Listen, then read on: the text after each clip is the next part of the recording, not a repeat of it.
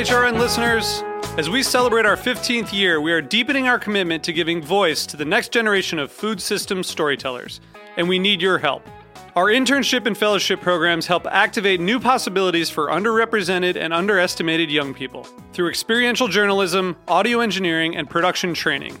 Through these unique programs, HRN helps food equity stewards build essential workforce readiness skills that expand their potential and foster economic mobility. Please consider supporting these critical programs. And with a minimum donation, you can be entered to win a dinner for two at an amazing restaurant in one of 8 cities and tickets to a concert at a great venue in one of those cities.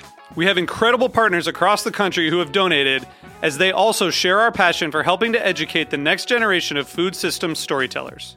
Check out heritageradionetwork.org/15 to donate and enter to win today. That's heritageradionetwork.org/15 to donate and enter to win today. And make sure you donate before March 31st. Thank you. You're listening to Heritage Radio Network. Since 2009, HRN podcasts have been exploring the wide world of food, beverage, and agriculture. Learn more at heritageradionetwork.org.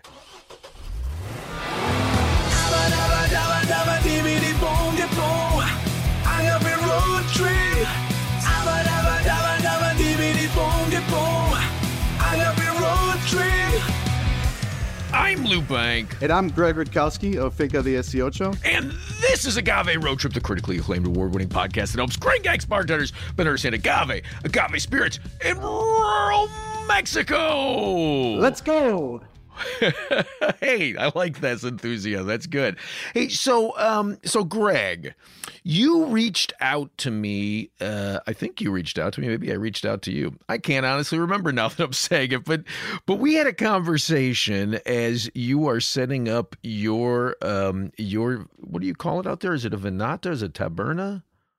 It's a distillery. Taberna's for Raicilla. So we're just calling it Agave Spirits Distillery. Okay, look, that's very gringo of you. I appreciate that. So as you're setting up your distillery, you're also setting up some fields of agave that you will, right? Okay. And so I think actually I must have read a post where you were writing about the difficulty you were having in acquiring seeds. And, as Sacred has been funding the build out of some greenhouses in Jalisco, but also, other places, but especially in Jalisco, with the very specific intent of, among other things, growing from seed Blue Weber agave tequilana, I noted that you were having troubles acquiring the seeds, which made me nervous for my plans, Greg. It made me nervous for the tequila industry. Right. So tell me about that. Tell me about your journey of trying to acquire the seeds, and then once you did acquire them, what happens after that? Yeah. So it's kind of a crazy story, and the main thing here is that we were looking to grow agaves on our 12-acre project, and we're in Puerto Vallarta, right next to basically the epicenter of tequila, just 3.5 hours away.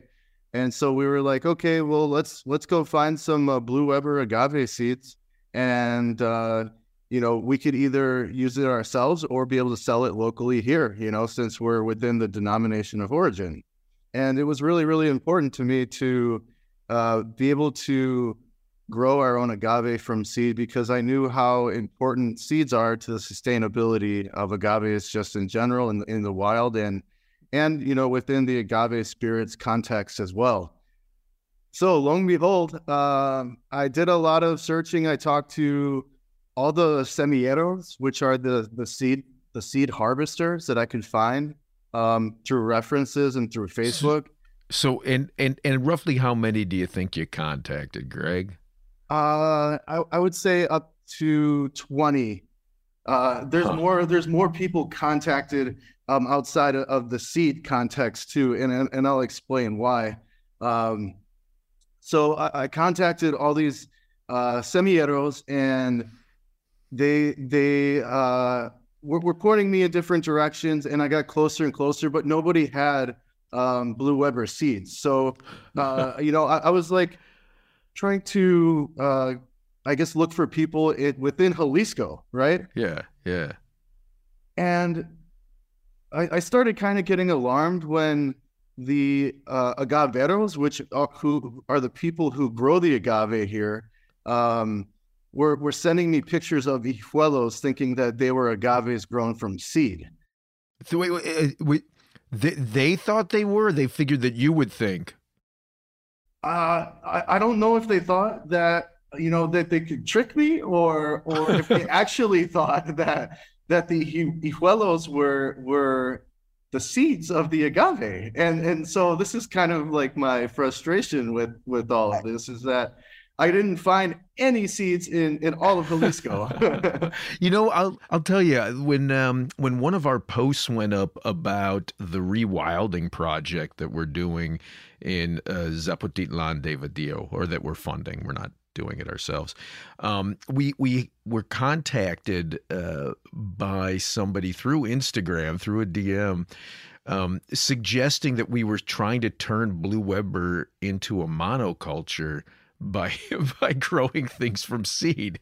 It was upside down, and it was a long conversation that we still haven't concluded. It's been a year now, but this was a guy who has fields of Blue Weber, who says, no, that's not how Blue Weber grows. The seeds do come from the roots, and which suggests that, he certainly doesn't get it. And he said he was second or third generation growing Blue Weber in Jalisco this way. And no, it never goes to seed in that way. You don't get seed pods, is in essence what he was trying to claim. Yes, yeah, that's 100% correct, and I think is a reflection of my experience as well. Right, and of course the danger, just to put a fine point to it, the danger in this is when you're using hijuelos, the little offshoots that come out of the roots of the agave, as opposed to growing the agave from seed, you're getting a genetic clone of the mother plant.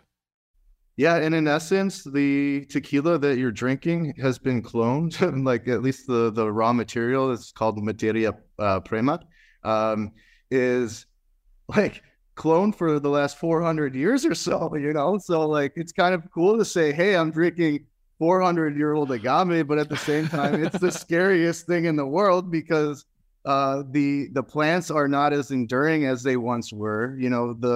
They're not getting as much genetic variety as they once did, Yeah, but I have to push back against the idea that it's 400 years old, and the reason I'd push back against that is because of that blight that was 1999, when something like 60% of the Blue Weber disappeared. I gotta believe that at that point, somebody somewhere had to find seeds, and some of those plants had to be germinated, right? I've been really interested in that story as well, because since like the 60s or 70s, there's been 4 main blights or diseases that have really impacted the agave, the Blue Weber agave specifically. So there was one in the 70s, it's every 10 years. Really? I believe. Yeah. Oh, so we're way overdue for one then. It's been like 20. I believe so. Oh, that's nice. That's a pleasant thought. Huh. Wow. So, okay. So then if that's the case, if it really has been that kind of cyclical collapse, then maybe they really are just, each time they rebuild, each time the community of Jalisco rebuilds, maybe it really is just hijuelos. Well, I would think that the plants that didn't get the disease, they would consider the most strong, and they would want to use those hijuelos instead of the ones that got the disease. So they're I'm sorry, something else that just struck me is, isn't it in 1970, I want to say 1974, that they decided you can only use Blue Weber? That's a good question. I'm not exactly sure on that one. I think that's correct. My pal Alberto sent me the original declaration, the original nome from Mexico.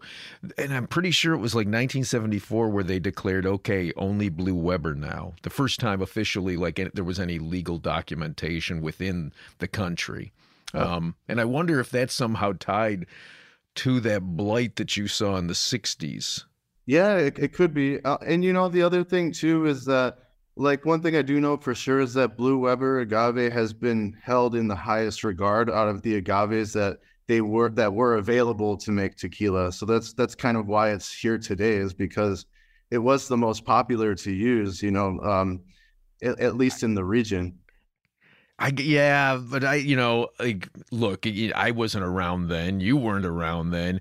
Like, I'm hard pressed to believe, given how rapidly it reaches maturity, that somehow it was the best because it was the most delicious, right? Like, somehow it strikes me that maybe it's because it's the one that's easiest to grow. Maybe just like Angustifolia, Espadín. Yeah, same situation there. Absolutely.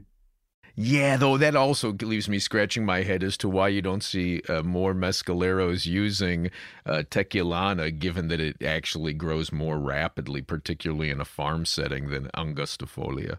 But maybe we're going to get there once the whole mezcal industry starts growing from Hijuelos as well.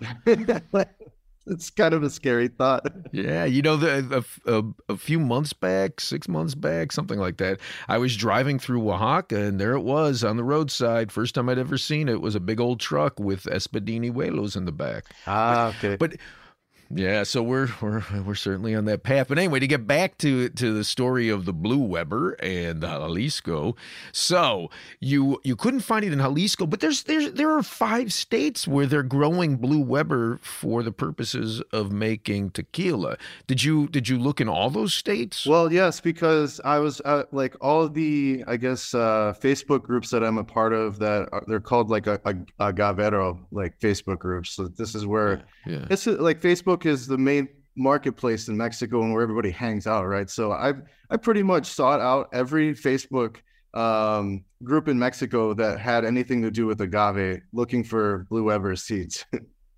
And it wasn't until I landed in Oaxaca where I found 2 semilleros that had tequiliana seeds, and we were able to find, it was like very, very small. Like, we're talking like 12 kilos. If you're thinking about the whole Blue Weber tequila industry in general, we're talking a lot of agave, millions, right? And so the amount of Blue Weber seeds that I found was also very alarming for me. Like, it wasn't like these 12 kilos is not enough to do anything with, like, well, how many seeds do you think there are in a kilo? I mean, that actually sounds like a lot of seeds to me. Well, yeah. So it's 200,000 seeds per kilo, roughly, right? And not all of them are going to germinate. Roughly, not exactly. Really? 1, 2, 3. Sorry, I had to do a little tested. Like, I made like a square inch and counted it. Of course you did.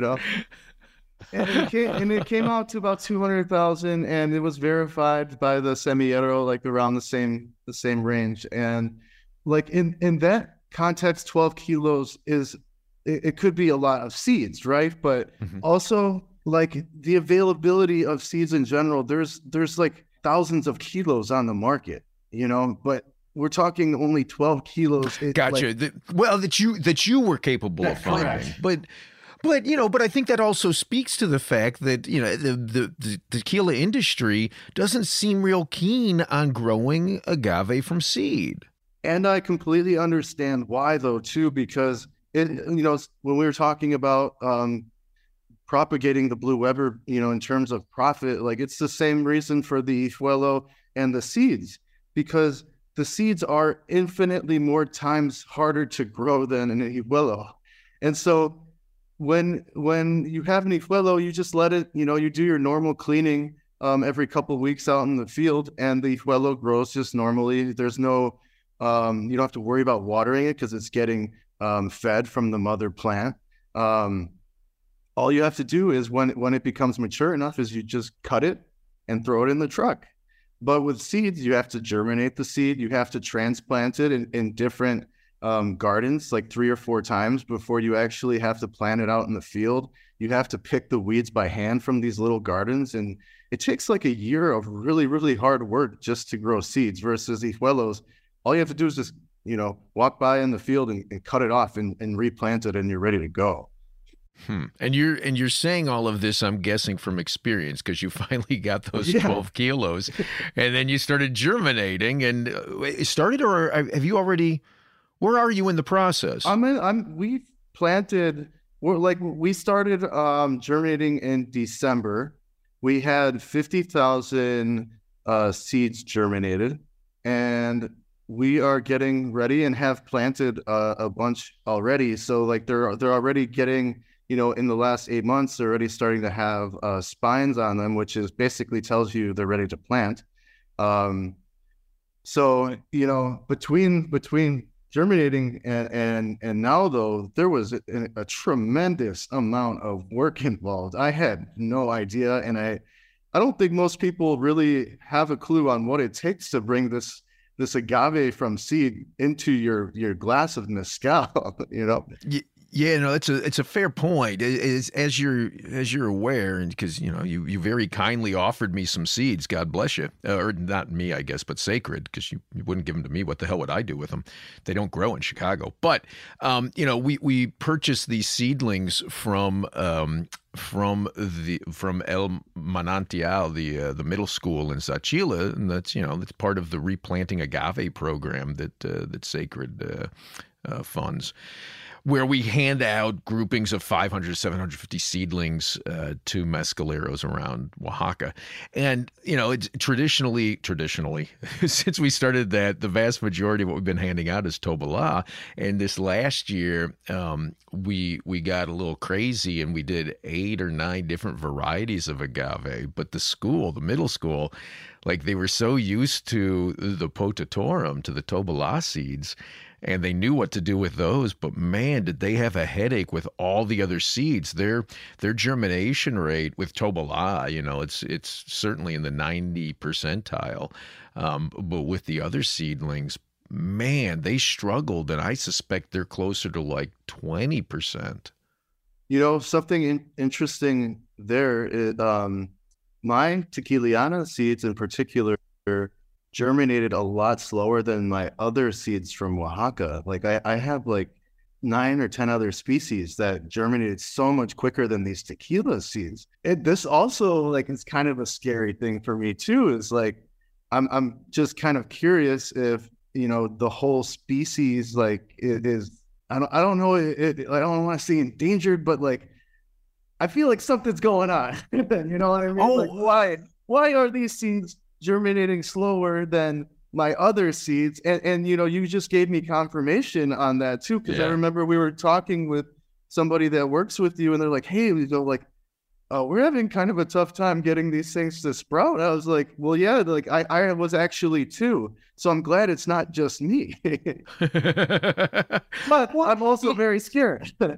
Like honestly, that doesn't concern me. I think, everything in nature has its own clock. And the fact that it takes longer for Blue Weber to germinate, and I'm not a botanist. I don't play one on TV, but that strikes me as just, okay, that's that plant. If they hadn't germinated at all, that would concern me, but they did. The thing that concerns me is the fact that it takes that much time is just yet another reason for all of these Blue Weber farmers in Jalisco to continue using this monoculture, genetically homogeneous Blue Weber clone that, as you say, collapses roughly every 10 years, and now we're overdue by about 13 years. So, You know, when that happens, I think about all of this agriculture collapsing. I think about this financial resource for these communities collapsing. I think about how it's displaced all of the food sources for these communities because they figured, well, we'll make more money growing Blue Weber so we can buy twice as many beans as we could grow and still have a profit. I think about all of the dangers of this collapse and how it's going to affect quality of life for these people. Yeah, you know, and especially in the terms of the Blue Weber world, where Hijuelos are so prevalent, like if you have, at least right now, you know, in the current state of things, a guy selling Blue Weber agave that's grown from seed isn't going to make any more money than if he sold Hijuelos. So he has way more an incentive to sell the Hijuelos because it's infinitely less work too, you know? So I don't really see a situation where this is going to get fixed anytime soon, unless, I've been thinking about this for a little bit, unless agaves grown from seed have command a higher price point at the bars and restaurants and liquor stores. I get why you would say that, because you and I come from this world, and you know, and I think Jalisco by and large has become our world. But you know, there are certainly parts of Jalisco that look more to me like the parts of Oaxaca and Puebla and Michoacan that I love. Yeah, right, exactly. Where they've got that different worldview of, you know, it's not what's most efficient, but what's the best result. And it's not, you know, I'm not saying that they don't want or need money in these communities, but I do think that they've got again, I don't want to paint this with a broad brush. I certainly don't want to fetishize it and piss off Cisco. But I do think that there's this intellect and this worldview that's smarter than ours, that isn't just thinking about, well, how do I get more money right now? That's not focused on the next 20 minutes. That's focused on, what does life look like for my child and my grandchild? And so I hear what you're saying. I don't think that's possible, that anybody drinking, you know, you and I maybe, but if you look at that mezcal sales as 2% of tequila sales, and you figure that the vast majority of people drinking mezcal aren't us, right? That's mainly cocktail mezcal. Like there's no way that our enthusiasm for genetic diversity within Blue Weber is ever going to even just like make a dent. No, or not at all. Ding right in tequila. So I really do think that it has to be something else. It has to be these, you know, maybe there's communities in these other 4 states. Maybe there's places in Michoacan where they recognize this. Maybe it's incumbent upon people like you and I who are enthusiasts to fund beyond our consumption to try and ensure that these things that we love can continue to be things that exist.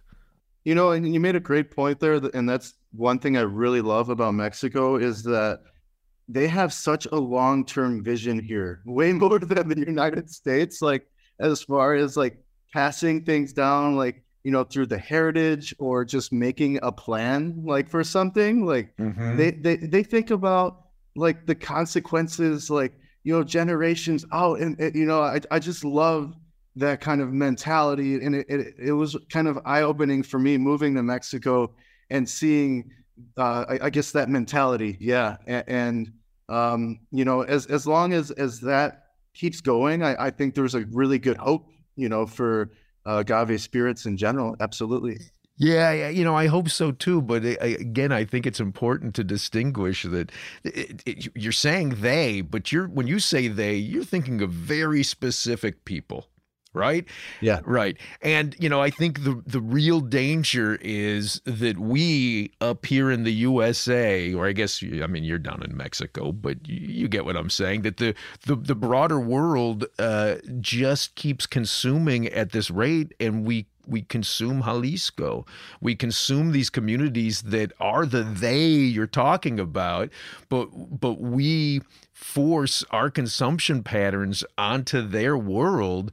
And their lands that had been wild lands that they were using to forage food, to harvest their agave, suddenly become fields of Blue Weber in service of my tequila consumption. Yeah, that's 100% correct. Yeah, and the mezcal's moving that direction too. In Raicilla, like, yeah. The mezcaleros are starting to experiment with things that cater more to the palate of the gringo. Yeah. You know, my great hope is that, projects like yours, right, where you've now planted a seed, literally, you've taken root in Jalisco with this project, growing Blue Weber from seed. Projects like what David Suro is doing with the Rosales family at Cascaween, where they're trying to move the clock backwards and take projects in Jalisco and make them more like they would have looked 100, 150 years ago. That maybe, there's some hope that we don't turn all of Mexico into Jalisco, that instead Jalisco starts turning more back in time into something like Puebla. I think you might be right about that for a couple of reasons. One mainly is because the market is kind of dictating it. No. You don't think so? Like, oh God, no, not at all. The tequila industries, some people, like the more artisanal brands are incorporating maybe like an underground oven. Without question, you're seeing more of it, but it's this tiny little spot in this huge universe. Yes. And I'm not saying that means it's something you can dismiss. I think it's important, but I think it's like the seed itself. This needs to be germinated and nurtured and protected, and we need patience to see it come to fruition. But I think it's going to take a lot of resources, just as your seeds are taking a lot of resources, in order to ensure that it takes root. Yes, that's without a doubt. Okay, I think that was a beautiful metaphor, and I don't know that I've got anything else in me. Okay, perfect. Then I think, unless you got something else for me, Greg, I think we call this a wrap. I do have one other thing. I have been seeing some artisanal brands using or letting their fields grow to, full maturity, and they're starting to harvest some seeds. I don't know how many they're able to get. Yeah. I don't know if I can mention some specific brands here, but please. Yeah, like G4, I have been seeing them portion of their field, let it go to full maturity, and they're actually harvesting the pods from the quiotes. So this was kind of right after I started my journey. I saw a couple people doing this, so I'm really excited about that. Yeah. That's awesome. I've been really disappointed to keep checking in on the Bat Friendly Tequila website and seeing that they still haven't certified any tequila as bat friendly since 2016. So seeing that there are actors outside of that who are taking their own initiative to ensure that agaves are going to seed and that bats have places to eat, I like that. Yeah, absolutely. Okay, well then, on that note, we'll call that a wrap. Thanks so much for your time, Greg. Appreciate you joining me. Thank you, Lou. Hasta pronto. You've been listening to Agave Road Trip, the critically acclaimed award-winning podcast that helps Gringex bartenders better understand agave spirits, and rural Mexico. We're blessed with sound engineering by Roy Sierra and a theme song performed by Gabriel Oliveira and Marco Ricos. Sign up to become a road tripper and listen to more episodes at agaveroadtrip.com. If you enjoyed this podcast, please let us know. And if you hated it, well, I'm sure you'll let us know that too. You can also find us on Facebook and Instagram at Agave Road Trip. Agave Road Trip is a production of 10 Angry Pit Bulls, Inc.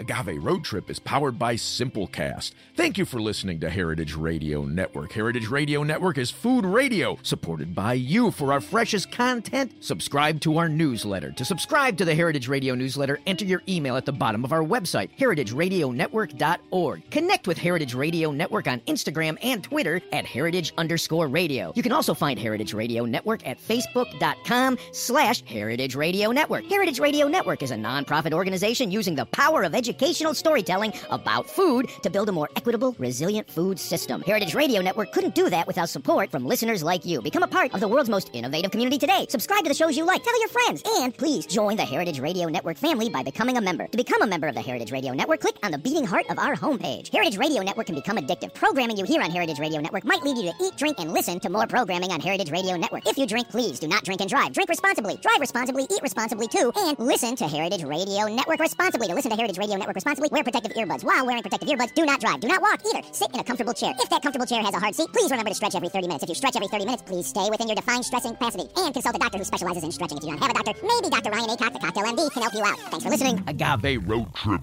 out.